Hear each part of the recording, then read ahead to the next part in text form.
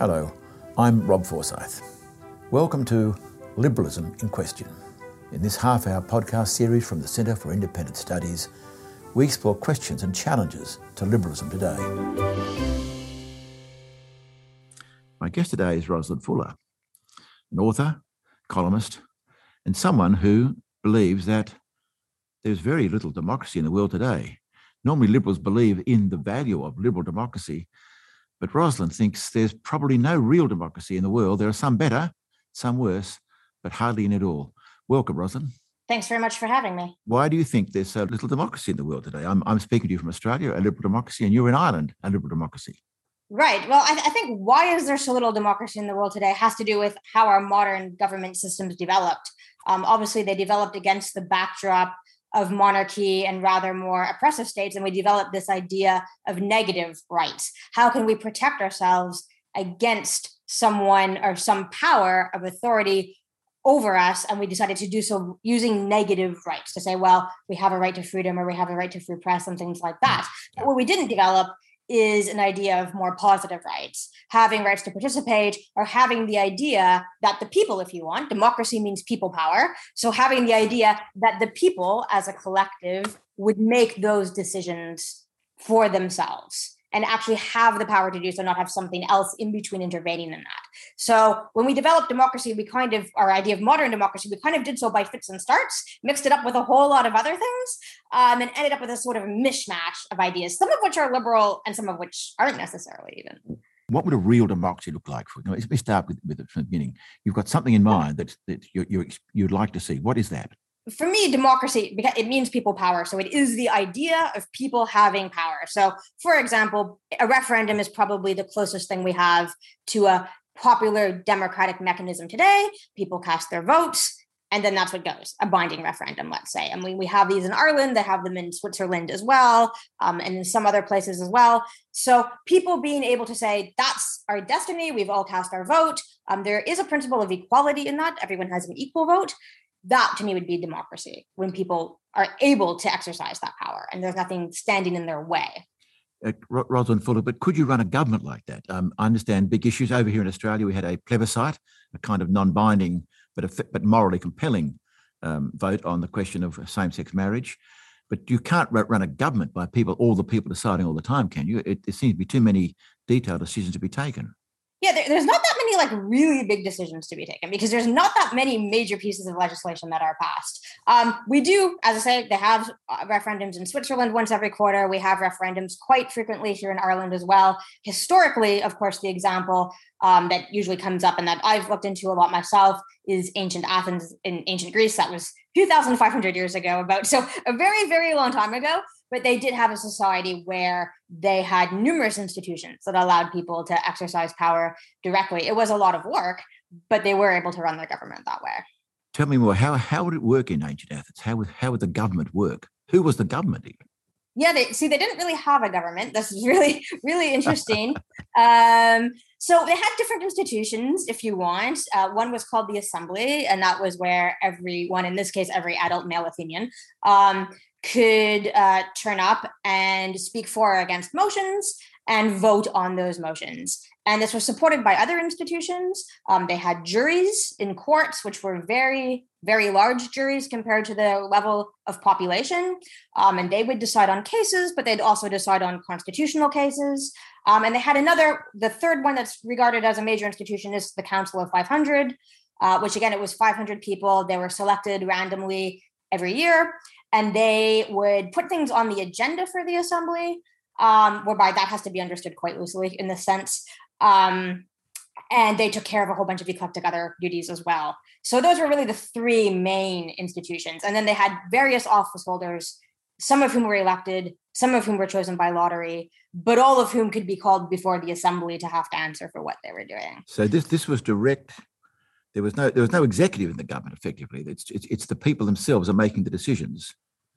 Yes, the executive changed a lot. There were people who fulfilled executive functions, but they did so for very short periods of time and under the thumb, if you want, of the people.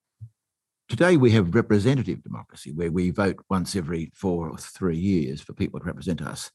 What's your fundamental objection to that? Yeah, representative democracy is quite different. When we first founded modern nation states and we decided they should become democratic, these were, of course, much bigger than ancient Athens was. And there was this idea that you have to delegate people to go and make decisions for you, or perhaps not, perhaps to just convey what your constituency wants to the parliament. We haven't really clarified what a representative is actually supposed to be doing. There's actually different theories about that. Yes. But yeah, so that's an issue. Now, the issue with that is that it facilitates corruption and facilitates skewing. So if you look at elections, especially in first past the post systems, they can be very inaccurate. So sometimes what you can even end up with is the party or candidate who lost the popular vote winning the election. Now, probably the most recent famous example of that is Donald Trump, who won the popular vote, he won the election, but lost the popular vote when he became president. But it can happen in all first past the post systems, and vote skewing happens in all electoral systems. Because of that, parties become really, really good at gaming that system, actually. And getting more seats with fewer votes. So the problem is they're not necessarily representing what people want at any one time, even on a statistical level, quite apart from all of the other ways. They might just decide not to represent them, or to do what their donors want, or make a guess at it, but maybe be wrong about what that guess is. It's very hard for us to know today what people want in our society. Indeed. We don't have much clarity on that. Indeed. Let me push back with some questions. You will be familiar with Edmund Burke's famous statement about on the Corn Laws. He said that he owed his electors his judgment. He wasn't their delegate, but he owed their judgment. And he actually judged against what they wanted. I think he appealed the Corn Laws, I think he lost the next election, as a matter of fact. Now, that's Burke's view. It says that what we're owed by our representatives is their best judgment on our behalf, not just doing what we tell them to do. Now, so that's right. That is the one. That's another view. Yeah, no, that is, and that's something that's definitely one that gets cited at me a lot. Is that particular quote? Yeah, okay, that was his view to some extent. He also made a lot of other statements that kind of ameliorated that view. He did say a lot of the time that he should be taking the interests of his constituents to heart. He did go on about this quite a lot. So he wasn't in favor of just saying, the statement often makes him sound, I think, a little bit more autocratic than he was. It makes him sound like saying, well, I judge this to be best, so shut up, peasants, and obey me. He was a little bit more nuanced than that, I think, particular quote portrays. However, yes, that is one view, that you're supposed to judge things, that you should not just do what your constituents want. Although also at that time, of course, he really didn't have a mechanism to know what his constituents wanted anyway. Well, so it's not like he could have taken a poll even if he had wanted to. I mean, the point I think he was trying to make, whether rightly or wrongly, was that he'd thought about the matter in a bigger picture than just the self-interest of the particular constituents. And he saw that repealing these laws would in the long run be better for the nation and for them, whereas they just wanted, understandably, to keep the protection, keep the prices artificially high. So isn't that an argument against you that we need people, representative democracy enables people to make decisions that are in our best interest, but not the ones that we see at the first time? People are often blind to what's in their best interest, for example. People may be sometimes blind to what's in their best interests. I don't know if representatives have a unique ability to see, however, what's in people's best interests either. So you have this issue where that's exactly what's under dispute. What is in your best interests, right? So I guess if people, I don't think we'd be having this discussion if people thought, oh yeah, it wasn't my best interest. I'm totally happy. Like everything's been going great for the last 20 or 30 years, better off than ever before. I don't think we'd be having this conversation about democracy if that was what was happening. And it can work like that. Representative democracy can work like that. If representatives work very hard, if they do stay in contact with their constituents, if they do honestly consider what is in the best interest of people, then you can make a representative democracy function pretty well for a really long time. But the problem starts when people start having diverging ideas of what is in their best interests. And if people start saying, I really don't think that was in my best interest, actually. And 5 years later, I'm even more sure it's not in my best interest than I was before. And representatives keep saying, oh, no, it just was, and shut down that debate. I think then you start to see things diverging, and you start to see an argument for having more direct democracy at that point. One of the fears about full direct democracy is majoritarianism, that the majority will swamp the rights of minority. And in a liberal society, it's not just about, liberalism is more than just democracy. It's also about protection, freedom, about human freedom. Would direct democracy imperil individual freedom? Yeah, that's actually a very good question. I guess it depends what freedoms we're talking about. I mean, this is all under dispute. Yeah. I mean, what is liberalism? This is a really big question, right? I mean, this entire podcast is based on that question.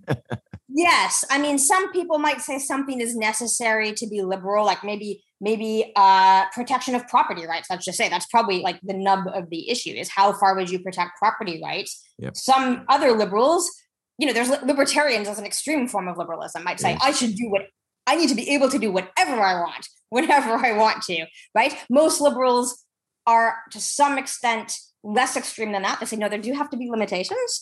And now we just discuss what those limitations are. Democracy is basically the mechanism via which you try to figure that out.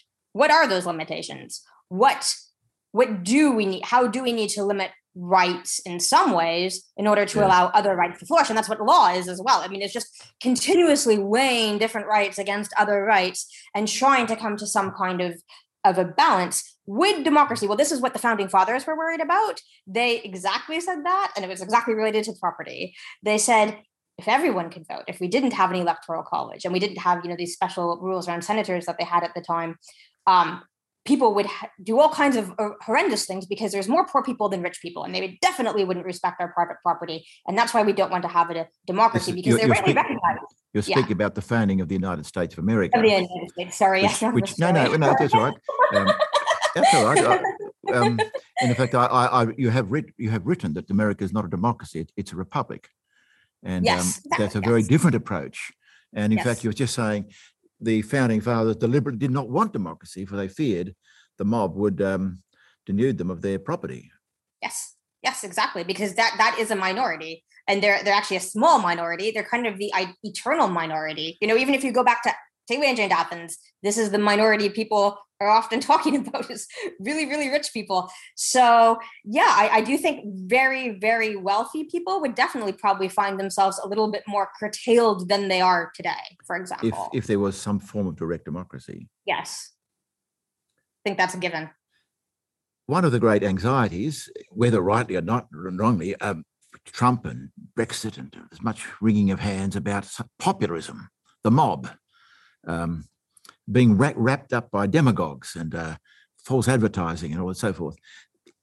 That's often an argument against your idea of direct democracy, that frankly the people, put no finer point upon it, can't be trusted because they're easily manipulated by demagogues and so forth. I know there's an argument for elitism, but what do you say in response to that, Roslyn Fuller? Yeah, it definitely is an argument for elitism, or it's meant to be anyway. Yeah, I wrote a whole book about this. Right. Basically, where my last book in defense of democracy, what was about this? Your book is In Defense of Democracy. That's your recent book. Yes, correct. Yeah, so I went into this in great detail precisely because I did see all of these arguments really got new force after these 2016 events, Trump's election and Brexit vote in the United Kingdom, that people are too irrational for democracy, they're too stupid for democracy, they don't know what's in their best interest, as you said. Like, the data really doesn't bear that out. There's a lot of pseudoscience ideas out there about this that actually themselves haven't really passed an academic rigorous debate. So one of them is this idea of filter bubbles. So the idea that we online just get into filter bubbles and we have our ideas continually reinforced, and that's why there's polarization, and therefore this wouldn't all work because people are they're so stupid they become entrapped in their own filter bubbles. However, this has been disproven. Like, this was just a theory someone came up with that went around the world, but was ultimately found not to be true by scientists. And to get back to what liberalism is, liberalism to me is connected very much with rationality and science. So this idea that we investigate things to see if they're actually true is to me kind of intimately connected with liberalism. However, moving on, another thing that came up that was really, really popular at the time and had hundreds of academic citations was this theory that people change their votes based on shark attacks. And this really went Based around the world. On what? Shark attacks? Shark attacks, yes. Ah, yes, well, yes. now you're talking our language. We in Australia are experts on the shark attack, as you probably know. Actually, we had a very tragic one very recently in Sydney, first one in since the 1960s. Very sad. But tell me about the shark attack theory of people's views. According to this view, then you've probably never had an election that wasn't affected by a shark attack. But anyhow, so the idea was that people blame. It was based on the election from 1916, the American presidential election from 1916, where there was a series of shark attacks, and two political scientists went back and analyzed some data. And in their view, the idea was that these shark attacks had been unfairly blamed on Woodrow Wilson by people in that area, and therefore his vote was somewhat diminished from what it should have been, according to their calculations. However, again, I mean, I looked into this and other people looked into this. It was completely disproven, right? I mean, they analyzed every shark attack in America anyway, not in Australia, to see if it could possibly affect elections. It hadn't, but yet but this was put across everywhere. This idea, people are so fickle. There's a shark attack. They blame it on the politician, even though politicians aren't responsible for shark attacks. And, they're very irrational. But when you looked and you dug into the data, you found out this actually wasn't this case. And there were a lot of other problems with that data as well. I've never heard that theory, but I've never heard the shark attack theory. I've heard other versions of it, which are, you're right, liberalism is based upon, as far as possible, evidence and rationality. Exactly. But we know that human beings, David Hume pointed this out against Locke, basically, human beings are ruled by their passions. And often our reason is to catching up with the passions. We're not as rational as as the theory implies. And that's one of the concerns, is that the people are easily, if not shark attack, some other form of whipping up their passions in ways that are very that lead to bad decision making. Yeah. Okay. I would say a couple of things. One is, I agree, we're not completely rational. However, we also don't know everything. So I mean, I think absolutely. Yeah. Liberalism is and science and rationalism are all very useful, but they're not very useful completely on their own. They can't be used divorced from reality. So to base everything completely on rationalism also doesn't always lead us to correct answers. No, my argument is it's not actually possible. We just don't know enough. We must make judgments. Exactly. And the judgments involve our passions and values as much as what we think are the fact, what is the case rationally. And most issues, I think, are underdetermined. We don't have enough information to know what to do. Yes, but if there is there is a couple of methods for dealing with this. One of them is a scientific method where we do try to confirm theories. Democracy is, as I think of it, kind of like the scientific method for politics. We expose ideas to scrutiny, right? We expose ideas to scrutiny and we expose ideas to argument. This does depend on people making those arguments. Like, democracy is not a politics for the lazy, that's for sure. But it does achieve that. Unlike, let's just say, another form of, monarchy, perhaps, for example, where you would say, well, we make these decisions among a few people in the palace and then we just tell you what they were, or some other form of government like that. It is a government that has a lot of transparency and subjects itself to scrutiny because people can stand up and question what you're saying. My guest today is Roslyn Fuller. I'm Rob Forsyth. This is Liberalism in Question. We're discussing why democracy is not a form of government for the lazy. That, Roslyn, you're arguing for direct engagement by people in decision-making, which means being informed, taking the time to think about things properly, and some mechanism by which they are directly involved, rather than just handing it all over to my representatives who know what's best once every 3 or 4 years. Did it work in Athens? Yeah, it went on for a really long time. It was I would say that the proper democratic period lasted 140 years, but most people would put it even further than that, like a couple of 100 years, more than 200 years, probably, if you really kind of count all of the different phases that it went through. Yeah. But yeah, it did work pretty well, actually. Amazingly enough, even though at the time, democracy was a really unpopular idea and most other people thought they were pretty much crazy for doing it. Has it worked? Is there anywhere in more recent time we've seen anything like the model that you'd like to see? Is there any evidence of it working today? Yeah, I think, like, for example, I live in Ireland. Our referendums are called by the government, so we can't initiate them ourselves. However, we do have quite a few referendums. On what sort of questions do you have referendums? All kinds of questions. We have a lot of referendums on European integration, for example. We have referendums on social questions. So we recently had one on abortion, and we recently had one on same-sex marriage. But, all kinds of various questions. Anything that has to do with the Constitution has to go through a referendum here. So if it's regulated by the Constitution, there'll have to be a referendum to change it. And then, Switzerland as well, for example. Switzerland has citizen-initiated referendums in the sense that people can question what their parliament is doing. And they have those about once a quarter. So they have, at the moment, they've had a lot more referendums in the last 10 years or 12 years than they had before that. But they usually have about 3 or 4 referendums every quarter at this point. This must seem, maybe it's a vicious or a virtuous circle. For more direct engagement, the citizenry needs to be more educated about what's going on and more interested in what's going on.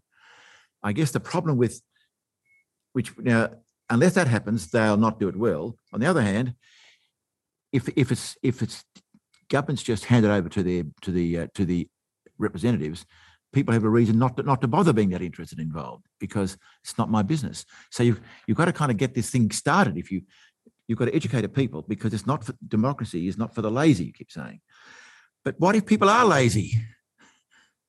They want to. Yeah, that's a great challenge to your theory. Yeah, I don't think that the problem we're having at the moment is people being uninterested in politics, especially in countries like the US or UK, which are pretty polarized in some sense. It's not really like the people are polarized, but their politics is polarized. So most people aren't as far apart on the political spectrum as we think, but there's definitely a lot of interest in politics. Partly I think because of the rise of the internet is part of it, and part of it is dissatisfaction with how politics has been conducted over the last 30 to 40 years, as many people have felt inequality growing and their standards slipping. So if anything, at the moment, what we have is we have a lot of interest in politics. We have a lot of people debating politics all the time on social media and screaming at each other and getting really worked up. But we don't have anything that measures sentiment and that makes a decision point on that. So what we have is this endless argument actually going on, and actually people becoming more and more frustrated and more convinced that actually everyone's on their side, which may or may not be true, actually. Excuse me, interrupt. That's often the case where you listen to your own people, most social media is really an echo chamber, I believe. I'm hearing people who think what I think and not others. Yeah, that's not true of most people, according to research. So according to research, most people actually are less living in echo chambers online than they are offline. Because if you think about it, your friends are actually more likely to agree with you offline than they are online. True. However, of those people, there is a certain group of people who you're seeing the most of, the kind of blue tick Twitter brigade, yes. Who are responsible for most of the tweets. Yeah, they do live in echo chambers and they do retweet each other all the time. So there's a certain level that's, however, not representative of the general population. So what you think we must be doing is doing much more research onto what people actually think and want.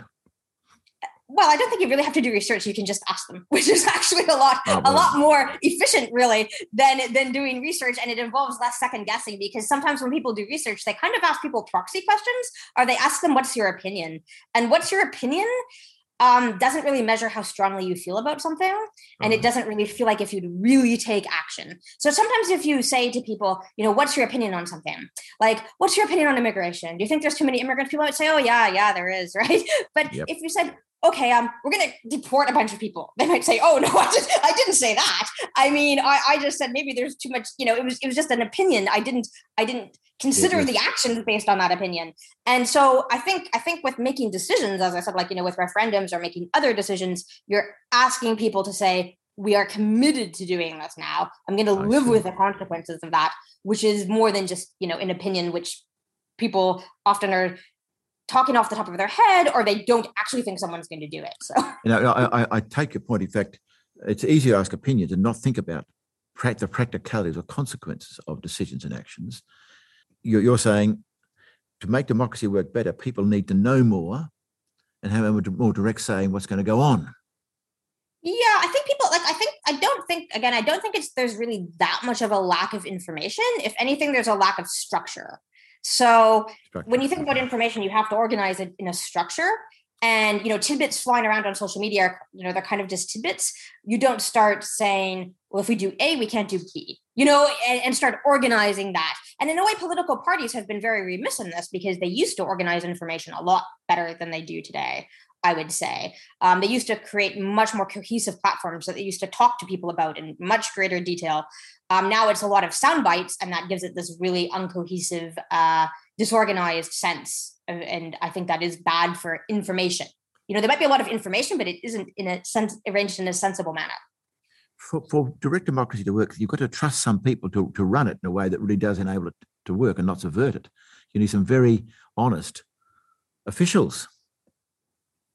Well, that's why they had officials rotate a lot in Athens. And, some people have done this today, like the 5-star movement. They've stopped it now, but they used to want to have officials rotate, elected members, I should say, rotate. So that rotation principle of having a lot of people involved, like compared to their population, how many officials were in Athens? Like, I don't know. They estimated, Aristotle, I think it was, estimated that about a quarter, or maybe it's just based on his figures, but about a quarter of people were engaged in government in some way, shape, or form every day. So yeah, it was hard to keep a secret, right? So it was really hard. I mean, there were lots of accusations of corruption, don't get me wrong, but it's very hard to keep a secret, and you don't have to have that kind of trusting officials as you have today. I'm kind of like an antitrust person because that's always like the weak point for corruption. So whenever you're saying, oh, we have to trust this person, someone else is saying, I have to just bribe that person. Oh, I see. One of the great challenges that I see in your proposal is that Athens was a city, a polis, the Latin, the Greek word, and people were citizens of the city. How big was it, by the way? There were, I think, about 300,000 people. Okay. There were about 30,000 to 40,000 adult male citizens. Yes, because there was only a certain. Yep.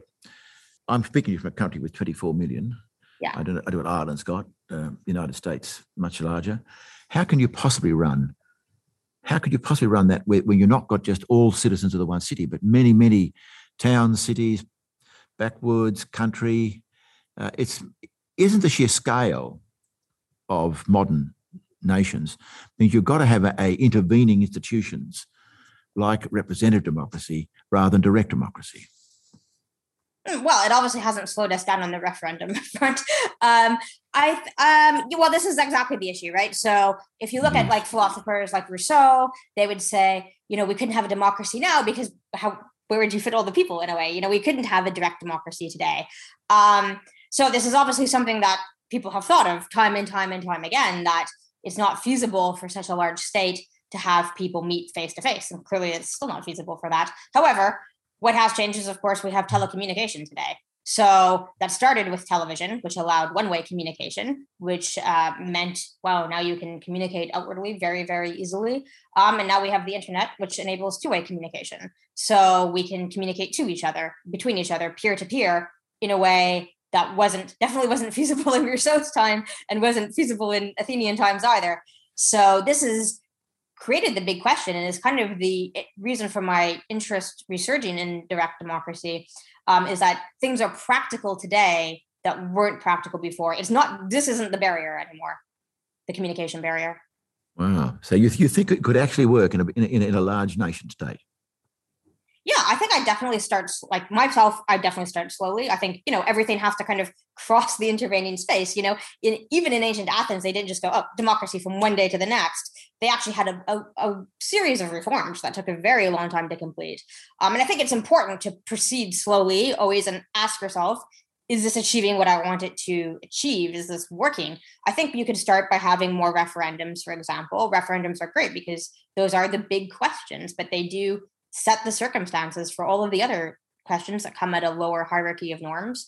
And you could have something like participatory budgeting, which allows people to make decisions on budgeting in their area, which is something that's quite practical and quite easy for people to understand, and also has the added advantage that it informs people about what the budget is in their What's participatory budgeting? Yeah, that's basically where it was developed in Brazil, and basically it's where people decide on how some portion of the budget in their local area, or it could be bigger than a local area, it could also be a nation, is spent. So let's say you live in a local area. I mean, do you want a swimming pool or do you want something else? Or is it more of a road issue that you're having? Or do you want to put in the electricity or the broadband in somewhere, So rather than just saying this is what we did, you're involving people in those decisions, and it gives them the chance to learn more about how much things cost and what goes into making those decisions. Is there some like unnecessary bureaucracy that we can cut down somewhere? Like, these are really interesting questions. But with participatory budgeting, you have to make it important enough that people want to keep participating. It can't just be minor things that people lose interest in, Yes, and we've got a phrase in Australia called NIMBYism, not in my backyard, Right. where people vote locally against others. Is in a danger of direct democracy, in fact, encouraging a kind of selfishness of those who've got NIMBYism writ large. I've got this, I'm going to keep it. Yeah, I think this is interesting because often with when you're talking about democracy, people say, oh, but this problem or that problem would occur. Yeah, but you have to deal with those problems. You can't just keep kicking them down the road.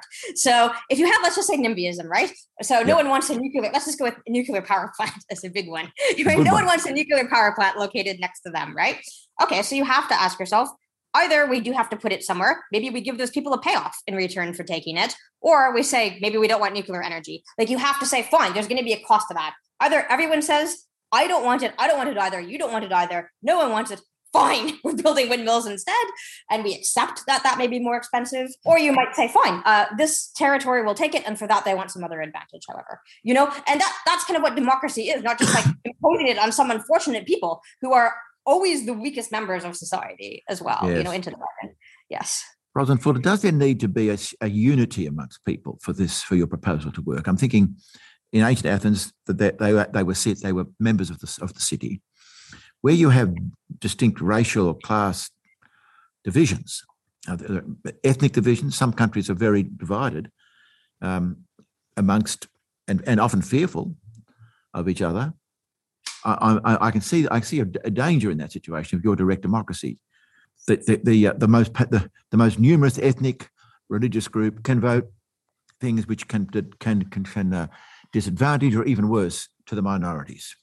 Yeah. Okay. No, there's a bunch of things in there. So to start with, I'm not like advocating an end to all laws or an end to our constitutional courts or things like that. So people do have protections, right, under our laws as they stand. I'm not advocating getting rid of those. I'm advocating, starting to move along a relatively conservative path to more democracy. But there are other things we can do as well. Like, there is an idea called cumulative voting, which was, I don't know if it was developed, but it was definitely propagated by a lady called Lani Guinier in the United States. And that means saying, for example, it's kind of a different voting system, but it preserves the equality of the vote. You could say, we're going to vote on 10 issues and everybody has 10 votes. And therefore you can put more votes on one issue if it's more important to you. And she saw this as a way of protecting minorities because it allowed them to place more votes on the issues that were more important to them. Yes. Prevent them from being, okay. So that's a couple of things you could do. Apart from that, I do, however, think that at some point, yes, you do have to ask yourself, are you one country or are you more than one country? And again, this is an issue that has been on the back burner for a long time. It's not something that has been dealt with effectively or as effectively as maybe it should have been in a lot of states, like Australia or like Canada or like the United States.